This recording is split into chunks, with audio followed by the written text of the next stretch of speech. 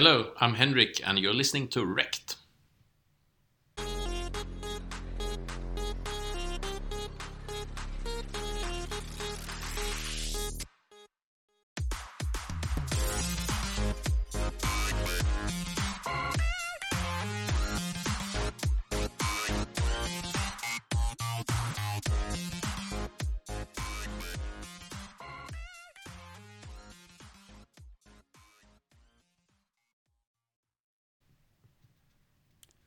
Hello and welcome to Wrecked Podcast. I am your host, Chamber.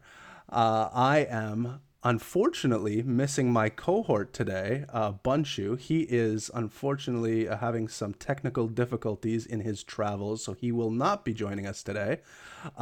But I am pleased to have Henrik Hjelta from Chromia. Henrik, how are you today? I'm great. It's Did I pronounce the last name properly? I want yeah, to, that was it was really good for close enough for North American. Yeah. All right. So if you didn't notice, it's a Swedish name. It is a Based Swedish in name. Stockholm, so, yeah. That's So how are things in Stockholm today? Is the weather It's weather sunny. nice? It's really nice. It's like prolonging of our summer. That's good. We are starting to feel the end of the summer here in North America. The nights have been getting cooler. The sun has been going down much faster, and I'm not liking it. I'm a big fan of summer. It gets nice and warm where I live, and it also gets nice and cold where I live, so I'm not looking forward to the cold. I guess we'd have. I live in Canada, in the southern part of Canada. I think our weather would be pretty similar. It gets fairly cold in Sweden, doesn't it? Yeah, I mean in January, I just February, go by yes. the Sometimes reason. December. Yeah. The reason I know this is I just go by. Obviously, in Canada. We watch a lot of hockey, and I know who our competitors are on a kind of international basis. I know Sweden's always in the mix. I know Russia's always in the mix. So I just assume those are cold places to live. So yeah, no. Are you? Were you a big hockey fan at all growing up? No, not that really. We have another winter sport actually called bandy with curved sticks, something as well on ice. Oh, So really? It's like something played in Finland, Sweden, Russia. Interesting. So Yeah, I was more into that actually. Interesting. I didn't know that. Okay, so you are. What is your exact title within the Chromia project? I'm the chief executive officer, right? CEO. So CEO. we started off, So we started off with a company, ChromaWay, and then we came up with a Chromia ID. So yeah. Now, maybe we get into that a little bit because I know when I was researching the project, there was ChromaWay and now there's Chromia. ChromaWay is at the parent company, and then Chromia is kind of built from there. Is that how that works? Yeah, but it will be more of a project than a company, but we will have like. So Right ChromaWay now would be it's- the company, and then the project would be Chromia. Is that what we're saying? We actually have a company that is owning the tokens and investing into the project, but eventually it will be an independent project that will run on its own, not controlled by our organization. Oh, perfect. But maybe we'll keep a company to do consulting on the platform, etc. I see. Support services. Well, that makes sense. Now, can you give us a little bit of a kind of a high level explanation of what Chromia is doing? Yeah, so I mean, first we have a long history here. Our CTO made the first token protocol ever in 2012. You could suddenly In use 2012. Yeah, you could, That is a long time. Before that, you had Bitcoin as a currency. Yes. But now with his Colored Coins project that he was leading, you can issue tokens. Like you could have shares on the Bitcoin network or tokens representing art or whatever. Right. So that became inspiration to a lot of projects. For example, Ethereum. Vitalik was even in our open source project before he came up with Ethereum. So you worked with Vitalik in the past? Yes, we did. Oh, that's interesting. It was a kind of a short period before he Right. was frustrated with the arguments and decided to do his own thing. But we went into more doing a company rather than the open source project, and did a lot of work in enterprise tech. But now we're sort of back into the public blockchains with this idea. And the core of the idea is that we want to make a very easy to use yet powerful environment to create decentralized applications. And is that where power to the public comes from? Yeah, that is the vision that we can have applications that are controlled by the general public, the users, etc. For example, in social networks, we want to have this argument around Twitter and Facebook and Google controlling everything. Whereas we as users are mainly users and don't have much of a say. So that's kind of the vision around the decentralized applications that we're talking about.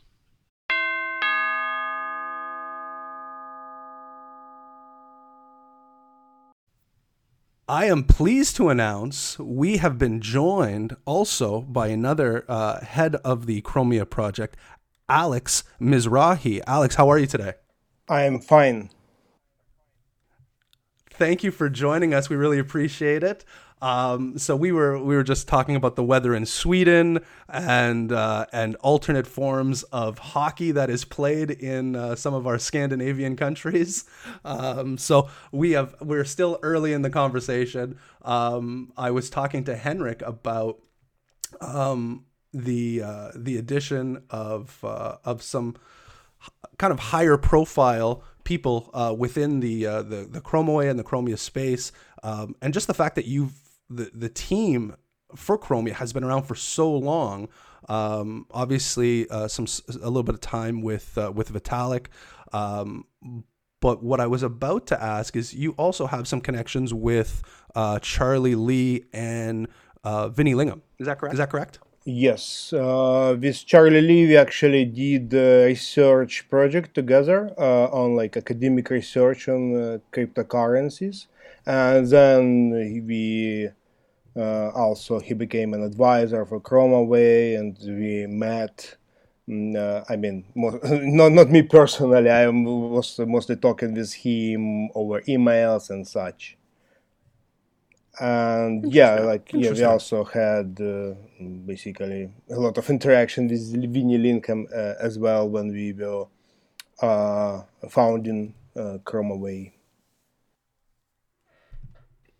Yeah, I met both of them, played poker with Charlie Lee, me and Orr, and met Vinnie several times. That's interesting. So did you who came out the victor in the poker games? Or maybe I didn't play, but actually my co-founders played. So, but I don't remember who won. We had a fourth co-founder at the time that was really intelligent, Ido, that was really good at this stuff as well. Interesting. Yeah, I'm not a very good poker player myself. So people usually take my money. So I do have a question because I keep seeing the term post-chain when it comes to Chromia. What exactly does that mean when you use the term post-chain? So we build basically when I approach software projects, I like to generalize and not solve just one specific problem, but make some framework for solving like whole class of problems. So that's basically post-chain is our blockchain framework. It's kind of designed to be very flexible, probably more flexible than your average blockchain project by far. And it can work in many different situations. So Chromia is based on post-chain. Chromia uses post-chain, some very specific configuration, which is specific for Chromia. But you can also use post-chain as enterprise blockchain, or in any other way. For example, could also work maybe as a combination of private and public network, or maybe for some research project we plan to make it even more flexible in future. So people will be able to build very new things, maybe new type of consensus or new type of transaction processing using post-chain. And also one of important features that it stores data in a relational database. So basically that's what post-chain does. It combines blockchain and the relational database, and Chromia uses it as main components essentially. That's interesting. So with with blockchain, with a lot of projects, not necessarily just crypto blockchain projects, they typically say you can build something fast, secure, or cheap. You get to pick two out of those three. Does Chromia fit into that as well, or do we have all three of those bases covered? Well, I believe that in theory you can basically, if you follow some template, then you can actually get all three, because it doesn't have to be very expensive when you not doing something very complex. And we try with our stuff, we try to take as much complexity as possible away. So we handle things automatically, we provide some configuration templates and so on. So it can be done much faster than basically on other blockchains or the frameworks. And we hope we still like not 100% sure. It's not like it have been used in various situations for 10 years. We cannot really say that we know for sure it will be secure, but basically with this kind of high level templates and so on, and high level language, it's probably going to be much more secure than your average project. And so it's actually, I believe it's actually possible to build new projects basically on very tight budget and make them work great. If there is something that is proven to work in computer science and the real world, it is databases, relational databases, or SQL databases, if you're accustomed with that term. I mean, it's based on mathematics from the 70s, implementations from the late 70s. Oracle, a large company, is built around that idea. We have implementation from IBM, Microsoft, Oracle, open source implementation, MariaDB, MySQL, Postgres, etc. It's been used in production for 30 years. I would say that every enterprise across the world has quite a lot of relational databases. It's basically a de facto standard for storing, structuring, managing data, and make sure that you have correct data. So it's basically a best practice. And at the end of the day, is that what Chromia is looking to be? Is that relational data kind of project? I mean, it's the core. We are the only product that has that at the core thinking. It's not only a database; it's also a general purpose language. Mm-hmm. But you get all that power and basically proven track record.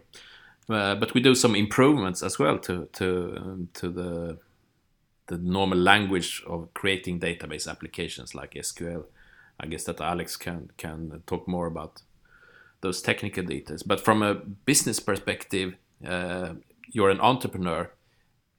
If you wanted to start Facebook, like that, like happened, you hacked together something with PHP and MySQL. That's basically the de facto standard for making a social network. If you want to do an enterprise application like SAP, what's behind it? Yeah, SQL.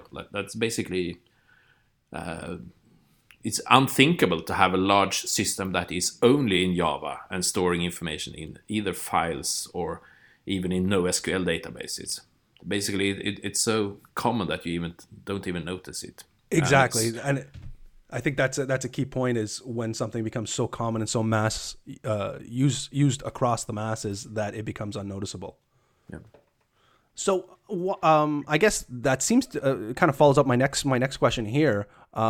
Is why somebody would choose to build on Chromia instead of Ethereum or EOS or any of these other dApps projects that are out there. And it sounds like maybe that's one of the major points.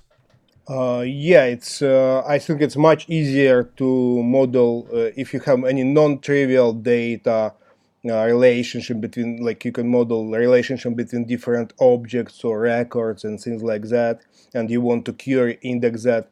So it's much easier to do something like that on Chromia than on Ethereum or EOS. So any project using this non-trivial amount of like data, like at least some complexity, they can benefit a lot from using Chromia. And also it's just a different business model. Like Chromia doesn't charge you per byte processed or anything like that.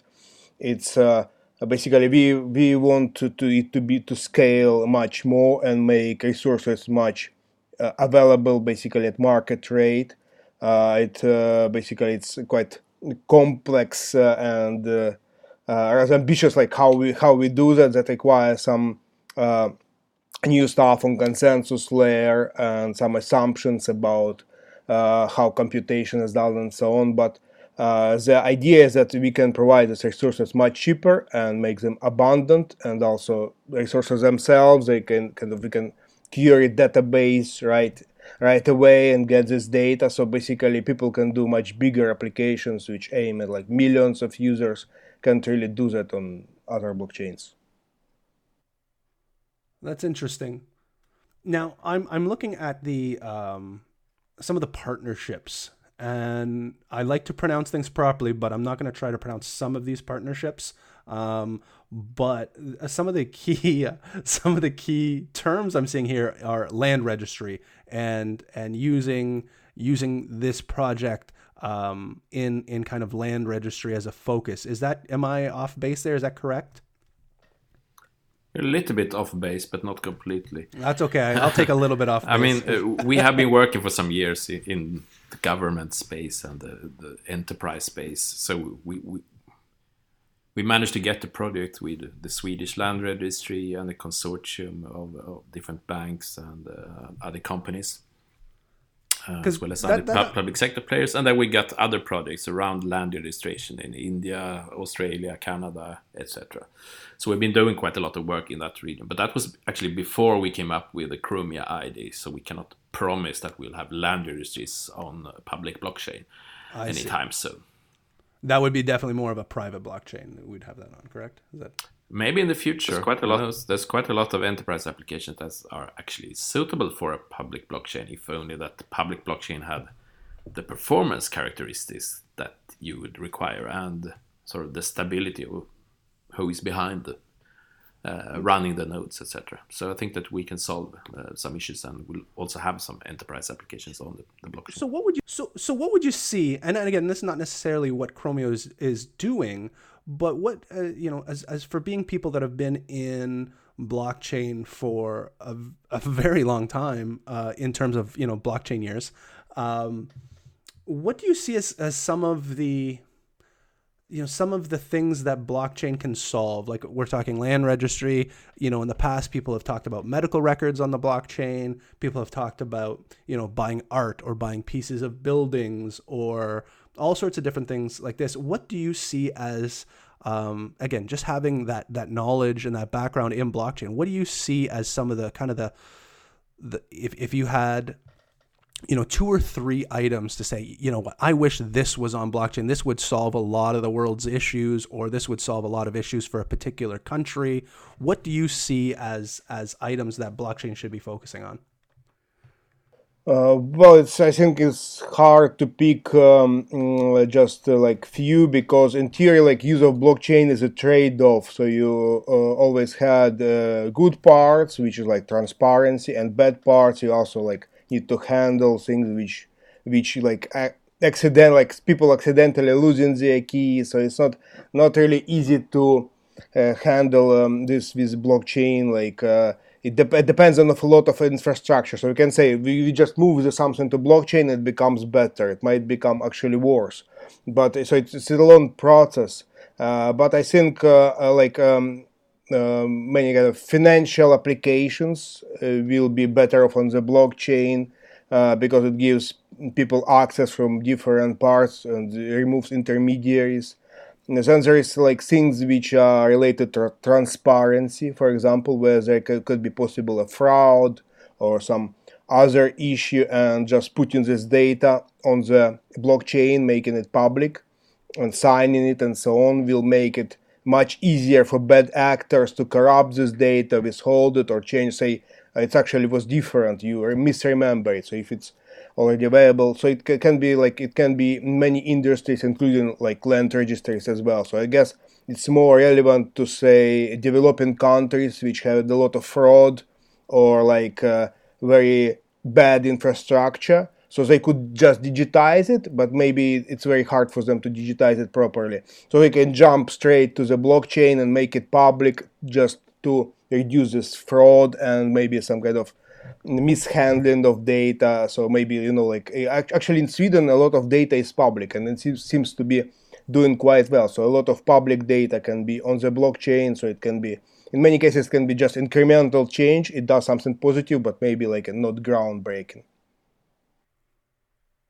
Interesting. So I am actually thinking that my wife might be a bad actor and my brain might be a public blockchain, because I feel like she can go in and reorganize my blocks to suit her memory. If I forget to do something and she's like, no, remember I told you to do this? And I feel like I'm going to start calling her a bad actor now.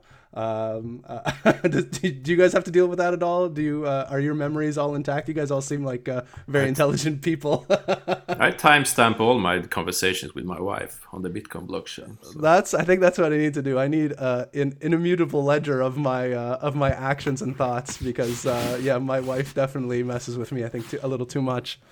So I do have another question about Chromia. I've been reading about RELL, RELL. What is that exactly? To kind of somebody that might be a little newer to the kind of the technical aspects of blockchain. What is RELL? Okay, so it's a relational programming language. So it's basically what Henrik spoke about. Relational databases and SQL. REL actually realizes it. So like SQL is very popular language, but it's very dated and it has many bad aspects, and also it doesn't allow you to program some things at all.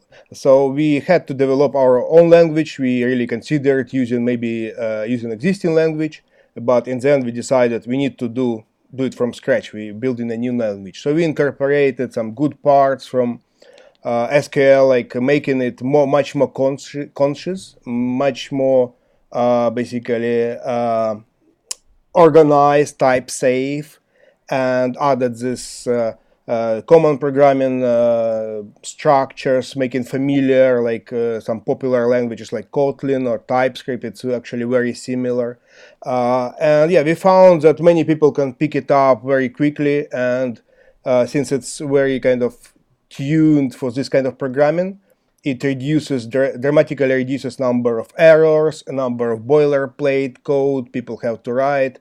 Like if you have to write a lot of code, it's much more likely to have an error. With REL, you have to write much less code because it exactly captures intent of a programmer. Interesting. That is, I didn't know that. That's pretty impressive. So I have another question here for you. In regards to the again, the blockchain space, we hear the term interoperability a lot. You tend to hear certain buzzwords, that one being one of them. Is that a main focus for Chromia? Is that a buzzword that holds no water? How do you see the term interoperability, and how does that kind of affect how the project is run? Well, I think like interoperability is very nice, but it's very expensive to have, because to make something completely interoperable, you need like reduce it to lowest common denominator, which is not great. So when you have so many new projects trying to have new features, you really can't have a lot of interoperability, because then you slow down them all and make them basically synchronize and so on. But so I think it's like a luxury right now, and maybe not really needed, because maybe you don't need to interoperate with some project which is not great. But in principle, of course it's a nice thing where you actually have some basically real ability to interact, and we have like there are also a lot of many kinds of you can be interoperable with many things. So with Chromia, we can, for example, you can allow people to use directly SQL reads, so it's much easier to integrate PostChain or Chromia with some more traditional application architecture using just direct SQL queries, a very familiar query model and so on. But yeah, in general, it's kind of very kind of complex question. It's kind of trade-off whether you want to be interoperable or if you want something to be something unique and do it your way. Interesting. And okay, add a little bit that we often get the question like, how can you either compete with Solidity, or how can you assure that you're compatible with Solidity? But if you look at the bigger picture outside of our industry, Solidity isn't the biggest programming language on the planet. For example, Stack Overflow every year makes a survey of different technologies used, and SQL is the third tool after HTML, CSS, and JavaScript. SQL comes first, ahead of Java. Solidity is not even on the top 20 list. Really? So we're making something that is actually compatible with a lot of normal development for normal developers in the normal world and normal tools. So you're basically trying to bring Chromia into more of the normal realm, as opposed to just specifically the blockchain realm. Absolutely, should be almost as easy to make a blockchain application as a normal application. Exactly. I think that's one of the reasons that we are not seeing maybe a lot of these visionary decentralized applications as we would hope. That it's quite hard. Are we saying CryptoKitties is not a life-changing app that we can use? It changed a little bit on our market, so it's sure cool, did. but it has its weaknesses. Well, I think it exposed the weaknesses of some of the projects to in capacity. So that's something that we are actually quite close to us. It's gaming, but maybe that's another question that you can post later. But, yeah. Actually, I'll follow it up with that. Is there any gamification that's going to be combined on the Chromia project? Now, but we can take a look at the CryptoKitties. It's nice that you have your NFT, you have your kittens on the blockchain. That's good. But what happened if they close down the server? Right. It means that you have a binary code on a blockchain. So that's not the full potential of blockchain gaming. And that's where something that we want to address with Chromia, that we can make public applications where the complete game logic is on a blockchain. And basically, most of the game is on a blockchain. And really? Ideally, you should have open source, so you also have a client that you can play it. But try to address those things.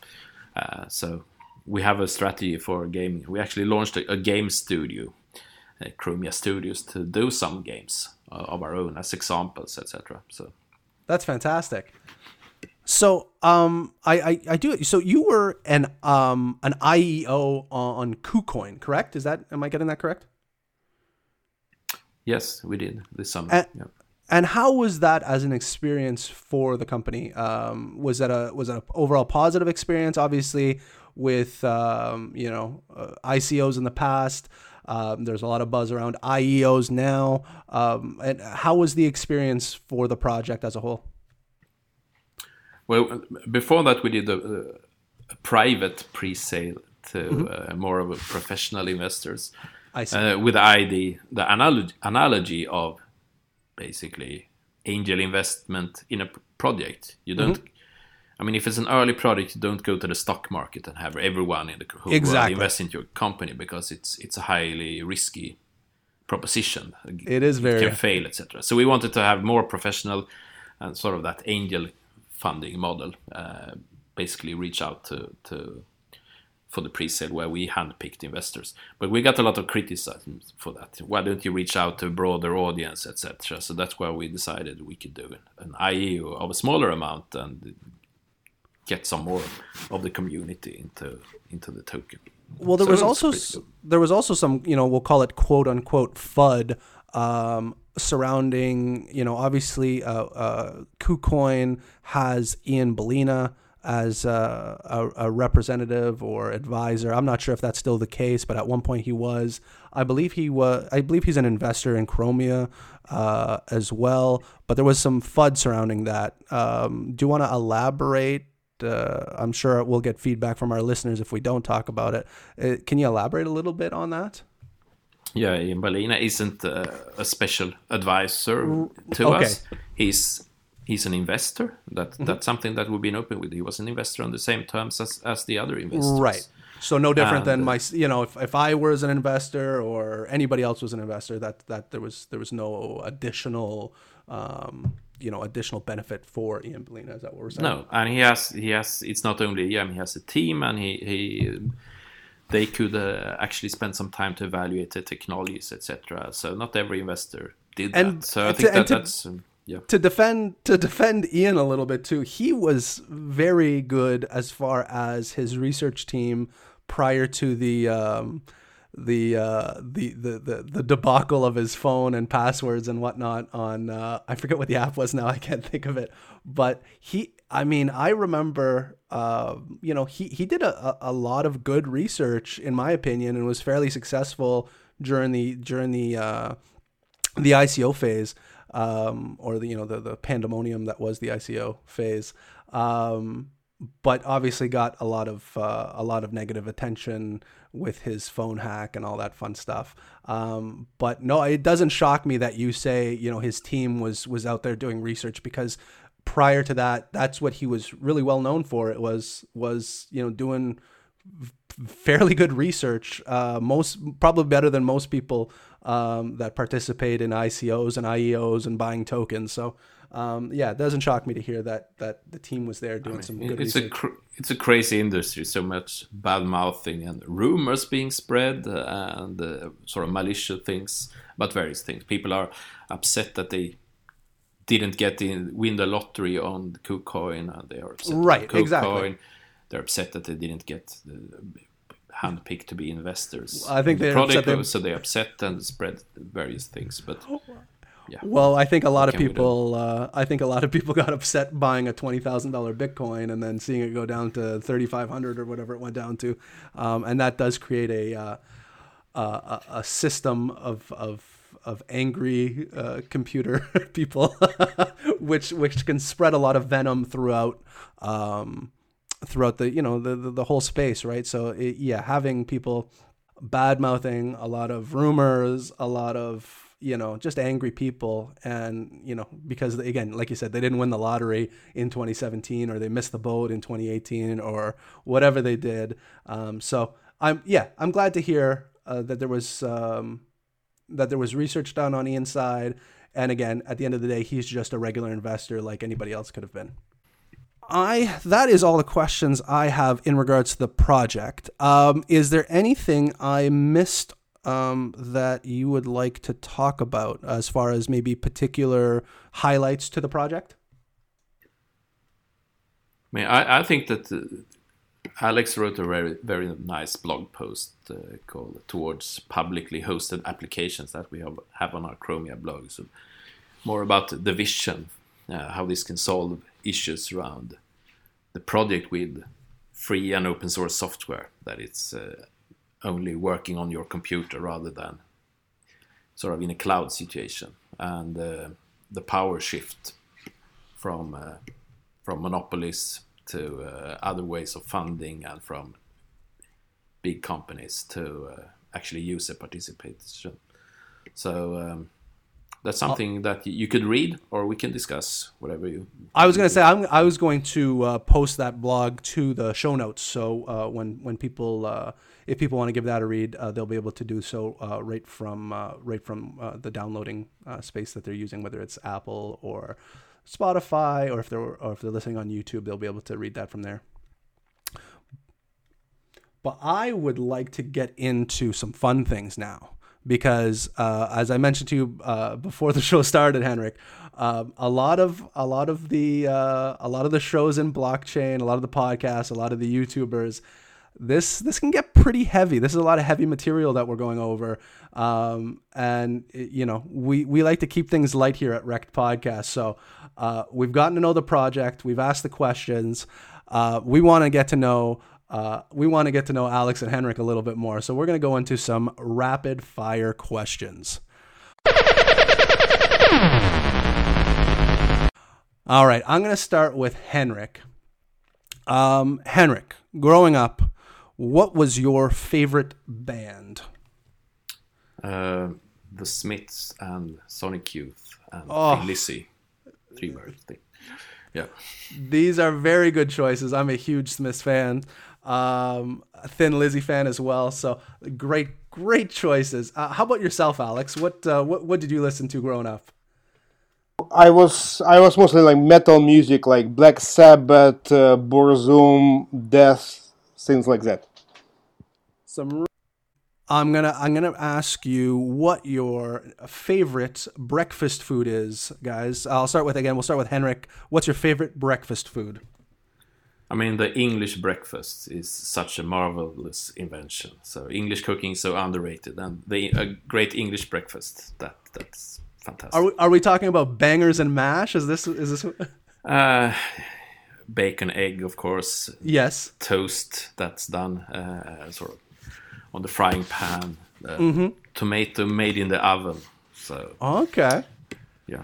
Alex, how about yourself? Yeah, I usually don't eat breakfast actually, but or like just have coffee or something like that, cookie. But when I do, I'm up for English breakfast as well, or I just make like fried eggs, like my own recipe basically.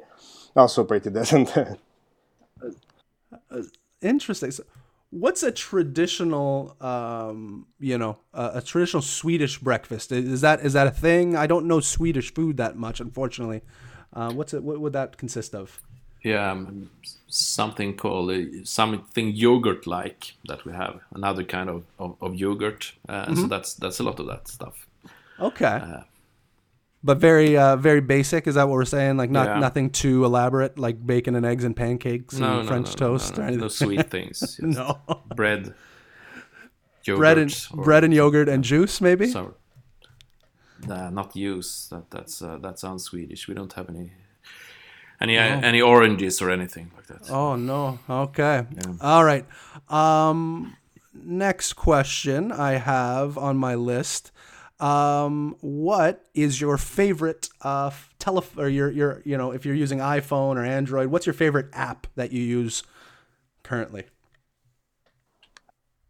Alex, we'll start with you. Yeah, I'm actually not sure. I just play music. I don't really use many apps or set browsing Twitter, for example. Yeah, I'm actually I'm maybe a Twitter addict right now, so probably Twitter.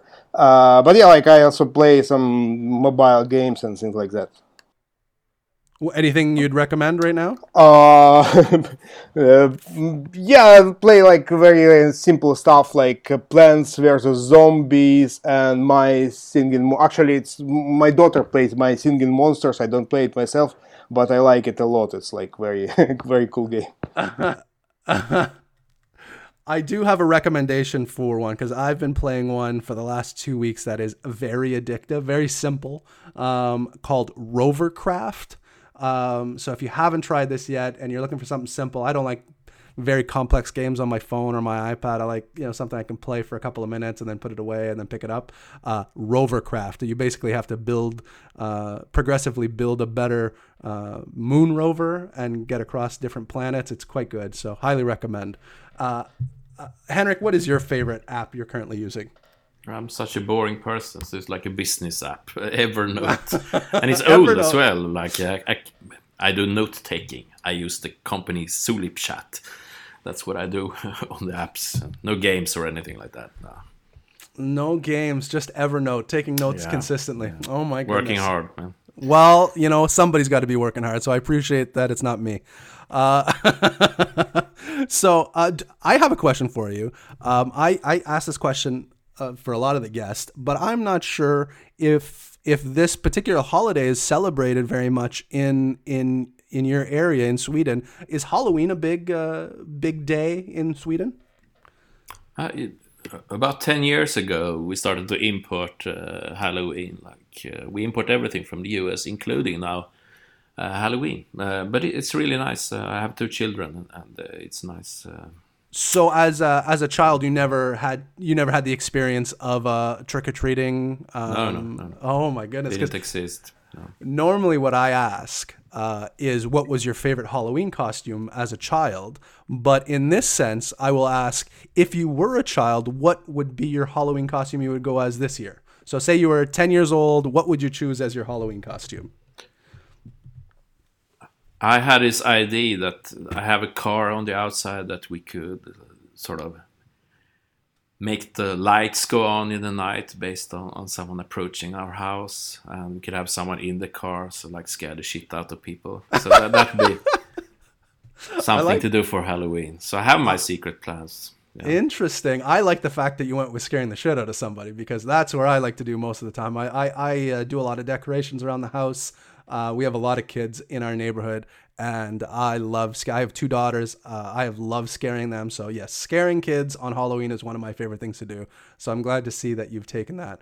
Alex, what about yourself? If you were 10 years old and you were going trick-or-treating for the first time, what would you be choosing as a costume? Well, I haven't thought about it much, but maybe like some black metalist would be a good costume.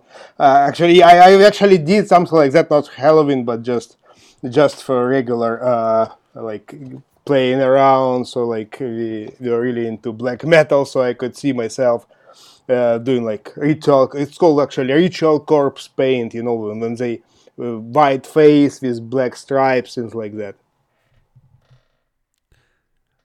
That's fantastic. It's funny. I don't work. I have the podcast, but I actually, I do work a quote unquote regular job. And in my company, one of my coworkers had asked me to come see his concert. He was in a band. So I said, yeah, absolutely. He knew I loved music. And so, I make my way over to go see him, and he was in a what I call a metal band. I understand there are many subgenres in metal, but we're in the business world. We're in account management, and we're always wearing suits and that kind of thing. And he comes out with what I assume would be Alex's Halloween costume, with the face paint, or which I think it was face paint, but yeah, he looked like a completely different person, and he's a lead guitar player in a metal band. I think it was called I might be getting this wrong. Is shoegaze a type of metal, Alex? Well, I don't know, but yes, there is shoegaze type of metal. It's not really metal, but something kind of like that. That's more of a melodic metal, correct? Is that? Well, is no, that it's actually more like textures, and it's like making some cool sound. It's like more like it's like a wall of sound, but it's beautiful, something like that. I see. No, so I was introduced to this whole world of metal and all of the different genres within it. So I'm going to ask one last question here, kind of keeping in the Halloween theme a little bit. But what would be your weapon of choice? Obviously zombies are a very popular thing right now, and the zombie apocalypse is talked about by everybody. So if Alex, if the zombie apocalypse happened today, what would be your one weapon of choice? If you had one weapon to choose to survive the zombie apocalypse, what would that be? Well, it's probably not effective at all, but a mace, something like heavy. Just, this is something I can operate. I know it's not very hard, but I'm not sure if it's effective against zombies, but at least you can have some fun with it. Great answer. What about yourself, Henrik? I do own a chainsaw, and I can use it, so yeah, I would probably use that one. Yeah. And well, that's. I mean, you only have a certain amount of fuel in the chainsaw. Hopefully, we can get some sort of gas can to carry with you to refill. Yeah, I have a great axe as well. So pick the book. Good. That's what you need. You need something that's renewable as far as energy goes. All right, that does it for the rapid fire questions, gentlemen. I just want to give you a moment here to discuss anything. If you wanna point people in the right direction as far as the websites, as far as social media accounts, the floor is yours. Where can people find you? I guess that everything is linked from Chromia.com, CHROMIA.com. So we have links to Telegram channels, we have a link to our new game company, Chromia Studios, and various as well, Twitter as well, of course. Where are you the most active? Is it on Telegram? Is it on Twitter? Do we have a Discord site? Well, I'm on Twitter, so if somebody wants to contact me personally for any reason, I'm Killer Storm. on Twitter, and also we have developer chat on Telegram where we have like rather calm discussions. So if any developers want to talk about Chromia, I guess they can go to developer chat. Yeah, otherwise, yeah, on Telegram there's more discussion, but it's quite noisy. Yeah, no Discord so far, but something we consider. No, that's perfect. I actually just started using Discord a little bit more in the last month or two. I was a little hesitant to use it just because it seemed it seemed like a lot of work. But the more I use it, the more I like it. So Discord always seems to be the way to go these days. I'm a big Telegram person myself as well. So we will link all of those socials. I will link the site in there as well. But that does it for the show. Thank you for listening. And until next time, don't get wrecked. And that is financial advice.